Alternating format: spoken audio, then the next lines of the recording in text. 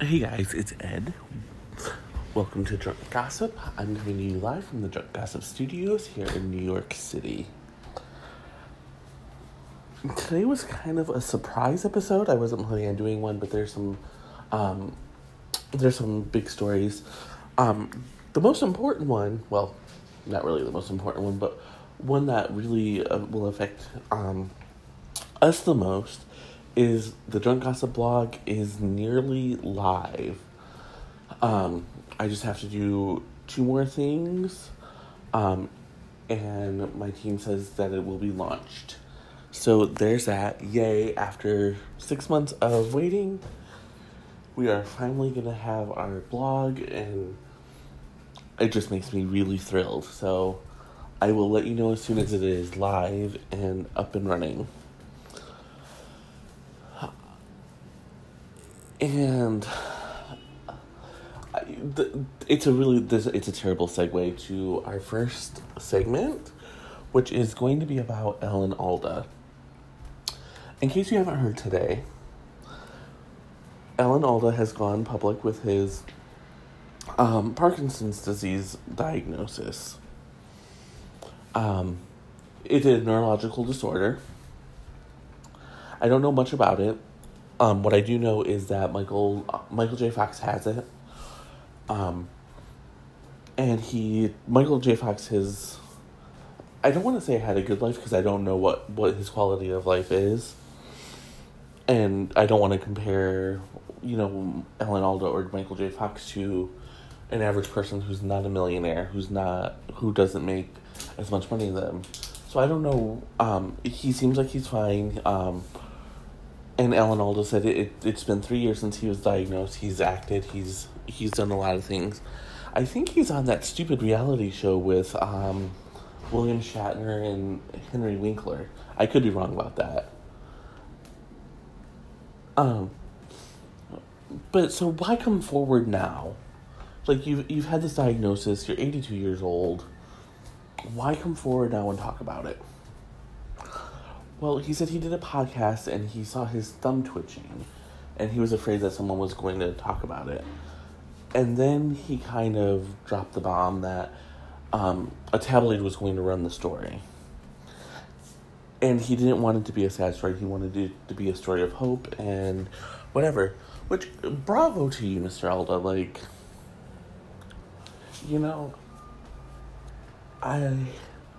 it's really amazing to me, like, how these tabloids get a hold of, like, the 911 tapes from the Demi Lovato call and medical records. Like, those are things that should never be made public. Even when the National Enquirer was going public with Charlie Sheen's HIV status. Yes, I love trashy gossip just as much as the next person. That's why I do this. It's why I'm building my career on this.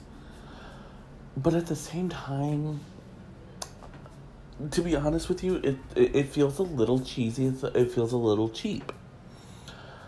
And I know people will disagree with me. People will call me crazy or whatever. But it's true. It feels like... It doesn't feel true. It doesn't feel right. Like, you can have trashy gossip like... if Alan Alda was having an affair with Demi Lovato, great, expose that. And am I the only one who just thought that was a really good story idea? I mean, I'm not going to write it because I think he's old enough to be her great-great-great-great-great-grandfather. Maybe not that many greats, but you get the point.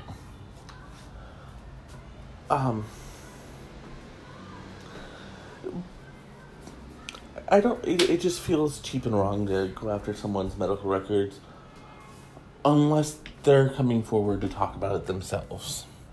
Once you put it out there in the public light, then everything's fair game. For his part, Alan Alda does seem to be fine. He didn't seem to be overly upset or anything, and he does seem to be keeping a positive outlook on life, which is always important.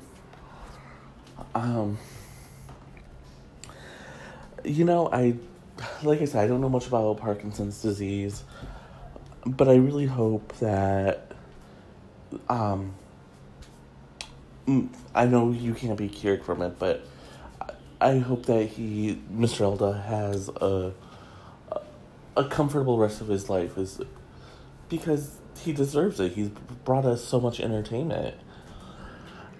I'm gonna go, and I will be right back. Are you ready for your Demi Lovato update? Because I'm back, and I'm gonna give you one. So, Demi Lovato, you know how Mandy and I used to say, "Damn it, Taylor Swift"? It's kind of turning into something else now. I'm sure you can pretty much guess what it is. And it's not because we don't care about Demi Lovato. It's more that we just don't know how to take her. We want her to get better. We don't want anyone to die. But at the same time, all these stories that are coming out really do not paint her in a very good light. So, first an update. She's still in the hospital, but it's completely normal, especially after Narcan is administered. She had a fever over the weekend. She was very nauseous. So they're treating those symptoms to make sure she's okay. According to everyone I've asked about and talked to about this, it's completely normal, especially when you're withdrawing from opiates. That you would go through these symptoms. So, she's expected to make a full recovery. She's just going to be held a couple days longer, just to make sure, everything's kosher. However, there are a couple things that need to be talked about. First of all, allegedly, Wilmer Valderrama is said to be making daily trips to see her now. This better not be a reunion, because nothing good can come out of those two getting back together. Maybe they're friends, but even then, I don't think that's a very healthy friendship to maintain. There's a lot of reasons why, but mostly I'll just stick to he's Wilmer Valderrama, and if you read the gossip blogs, you know his reputation. That's gonna lead to another relapse. And speaking of another relapse, according to Blind Gossip, let me pull up the item for you so I can tell you the title of it. But according to Blind Gossip, the item is called the non-wake-up call. And in it, they're saying that she doesn't want to go to rehab. She thinks that this was just a really big mistake, and she doesn't think she actually has an issue. Which makes sense for an addict, because an addict never thinks that they have an issue. They always think, oh, it's not me, you're blowing things out of proportion. And the more you try to tell them that, no, you're not blowing it out of proportion, that they actually have an issue, the more they're going to fight you on it. So it completely makes sense why she's doing this. But her friends and family are very concerned that next time they're not going to be able to save her, and she's not going to wake up. And it that's one of those things where, again, it's completely normal for an addict not to think that they have a problem. And it's completely normal for a family to be concerned. But at some point, you have to reconcile those two and realize that there's an issue. At some point, it seemed like my aunt, my addiction runs on both sides of the family. At one point, my aunt was stealing and just everything from people in the family. And one of my most vivid memories of her, we were at a beach with my dad, And she and I were walking, and she showed me a hole in her thigh where she had shot up. And that's honestly, like, that has stuck with me, and first of all, really exasperated my fear of needles. But it also made me never want to try drugs. And so that's why I believe in my heart that she knew she was an addict. But I just don't think she was strong enough to get the help that she needed. And I think the same thing is true of Demi Lovato. I think she knows that she needs the help. I think she knows that she's an addict. She's just not strong enough to get the help. And I really hope that she does get that help soon. And I will be right back. Okay, so starting with the Demi Lovato segment, and going through this one and the next one, these are all updates on stories that we've been following. Roseanne. One day, I really hope we can go back to not talking about her. And I know technically I could not talk about her, but since I've been following the breaking story, since I've been following her story, I just feel like it's my duty to see it through to the very end. So, after the racist tweet, and I don't care, you can spin it any way you want. It was a racist goddamn tweet. Okay. Let's just be clear about that. After Roseanne's racist tweet, she hasn't had very many supporters in Hollywood. Even her fellow cast members and crew wouldn't defend her. The exception is John Goodman, but he wouldn't actually open his mouth and say anything about this, which is a story unto itself, but we're not going to go there. Because we love John Goodman, and I want to believe that he was just playing devil's advocate and not wanting to upset the woman when they were in the middle of negotiating her leaving the show. So, but now she has two defenders, Monique and Charlie Sheen. Now, you could argue that they're both just trying to get on the publicity train, and I firmly believe that's true. Monique has this weird feud with Netflix, which, just a little background in case you don't know, Monique is pissed off that Netflix offered Amy Schumer, Kevin Hart, and I forgot the other big name, but there was another comedian. They were offered millions upon millions of dollars. Amy Schumer in particular was offered $13 million for their comedy specials. And Monique took issue with that because she was only offered $500,000, and she should have been offered the same as Amy Schumer. So the thing is Monique is nowhere near Amy Schumer's level of fame at this point. Yes, she's still famous. Yes, she's an Oscar-winning actress. But what has she done besides start petty feuds? So Monique says about Roseanne Barr is my sister in comedy, and she's my universal sister. And what I won't do is throw her away for making a mistake. We've all said and done things, baby, that we wish we could take back. But when you're in the public eye, you can't. No, it's not just when you're in the public eye. When you say something stupid, you can't take it back.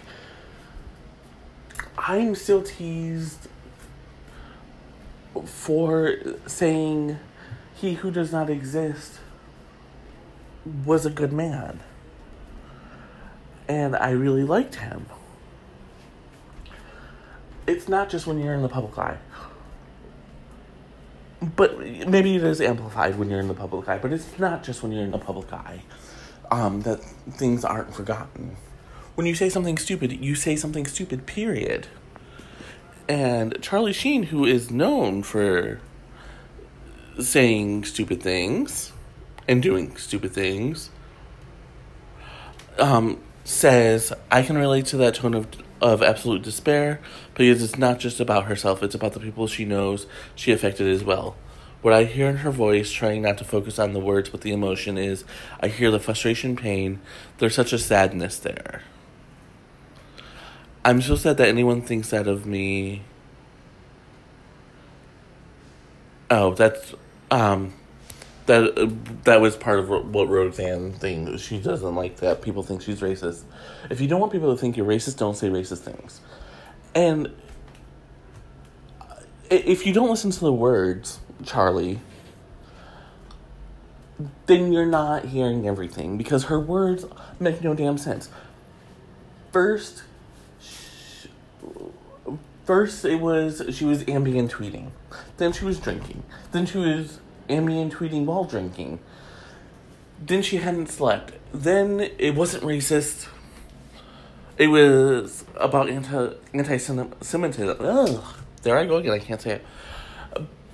It's because I get so worked up, because Roseanne can't keep her lies straight. Like, if you're going to be a liar, be a good one. Roseanne's a decent actress. She could probably pull it off if she really wanted to. I'm going to go and get my tongue untwisted, and I will be right back. And I'm back. My tongue is untwisted, thankfully. And this... okay, so the Les Moonves story has turned into just one of the most intriguing soap opera-esque stories, whatever you want to say, around. So, as we all know, last week, Ronan Farrow, my journalistic boyfriend, and maybe my real life boyfriend if he ever enters my emails, published a story about Les Moonves sexually harassing at least 6 women, and the culture over at CBS, which was allegedly tolerating the harassment of women by these men. And Julie Chen, Sharon Osbourne, came out in his defense right away. Other people had been very slow to defend him. Meredith Vieira came out and said, yes, there was this an environment of sexual harassment over on 60 Minutes, which Meredith Vieira is not one that normally speaks on such topics. So I'm really amazed and proud that she spoke out. The CBS the CBS board yesterday was supposed to meet, but they've delayed any kind of decision making because Les was supposed to voluntarily step aside while they conduct their investigation. He hasn't done that yet. CBS stock slid. They have rebounded since, but this is a big story. And Blind Gossip yesterday revealed their item, Deal Before Disaster. Basically, it was saying that, not basically, it does say, Sherry Redstone was trying to get the merger with Viacom done before the scandal hit. That way, Les could have left with a $180 million golden parachute. See, if they fire him without cause, which this merger would have done, they have to pay him. If they fire him with cause, then they don't have to pay him. Now, right now, nobody wants Les Moonves fired with cause. The reason why is because that will do much more damage to the value of CBS and the CBS brand than what they're going to end up having to pay him to leave. Of course, I don't want to pay him the $180 million parachute because he actually did something wrong. So what they have to do right now is figure out what's going on. So The theory that that this was a hit job put out by Sherry to get Les out of CBS, which will then allow her to complete the merger of Viacom and CBS, isn't really that far-fetched anymore. The question is, will it actually go through? Will it actually happen? The rumor right now is, first of all, he's not laying low. He is keeping his profile up. He was seen in the Hamptons this weekend. He's been, seen out and about. So, he is not worried about this.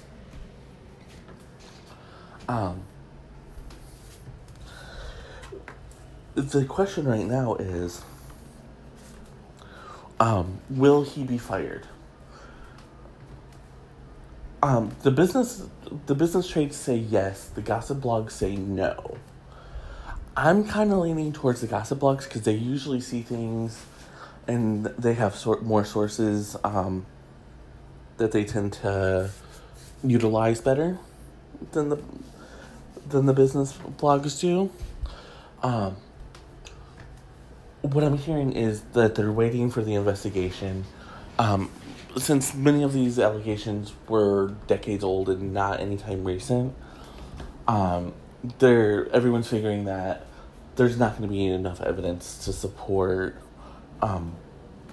firing him. A termination would just be a black eye for CBS.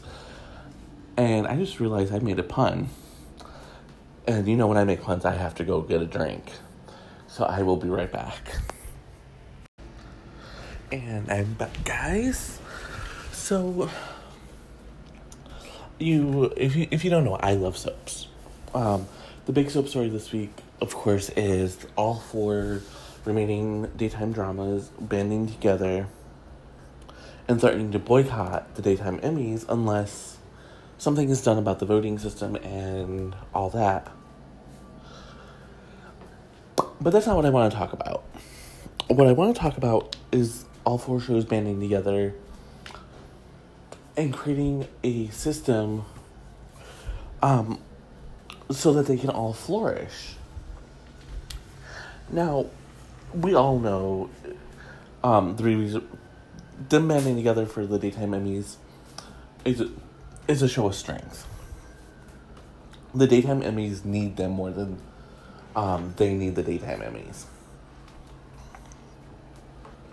But when it comes down to it, each of the shows are a division of their corporations, and the corporations want to see a profit. And if their, if their licensing fees are slashed or whatever, they're not going to make a profit, or they're going to make less of a profit. Back in the 80s and 90s, daytime shows were what kept networks afloat. Primetime obviously brought in money, but daytime is where the profit was at. And slowly, that started to change because greedy corporations started putting in their feedback instead of letting the people who knew what they were doing do what they were doing. So slowly the profits started draining and shows started getting canceled. And now we're down to 4. And of those 4, they're still slashing budgets. General Hospital is ABC's lone daytime drama. It's produced in-house, so it's fairly safe. They don't have to pay a licensing fee. They just have to keep the show within budget, which is something that Frank Valentini is excellent at. The other 3 soaps are in some part produced and owned by Sony. And Sony has instituted a no-raise policy for all of their daytime actors, which has led to a mass exodus of people. There are some veterans who have left like Days and whatnot. Alison Sweeney being probably the biggest name. And yes, she's come back. but she won't sign a new contract, and this is why. Bold and the Beautiful kind of rotates through cast anyway, so it doesn't really affect them that much. But The Young and the Restless lost Michelle Morgan, who played Hillary Curtis, and was one of their rising stars. And it used to be that they would nurture talent, make sure, that they stayed on for a very long time. Look at the Susan Lucci's, Rebecca Budiggs. Those ladies were on their shows for a very long time. And the audiences loved them. Even when they hated the character, they wanted to see what happened next. Same thing with Eileen Davidson. She has probably the best track record of any actress on daytime. She had a long run over on Days of Our Lives, and then and 2 long runs over on Young and Restless. Well, recently she decided to leave, and people were like, "Oh, well, it's because she's a Real Housewife." No, she left the Real Housewives to focus on her daytime work. Now, of course, she's not saying that she's leaving because of not getting a raise. But you don't leave a job where you're happy and you're being well compensated. And that's the problem. As I've been touting, since we started talking about The View losing all their co-hosts, daytime audiences crave consistency. They want to know that, maybe they're not going to see Ashley Abbott 5 times a week, but they want to know that they're going to see Ashley Abbott at some point during the week. They want to know that they're going to see Nikki Newman. And by letting these actors go, they're driving down their profits and they're going to lead the shows to extinction. And that's the truth. I posted One Death to Live, my serialized novel, which is based on a soap opera story trope. And people are going crazy for it. They love it. And it's because people really love daytime shows. They really love the soap operas. And that's something that we really need to start considering before we slash the budgets for everything. And that's going to do it for me for today. Thank you guys for listening, and cheers.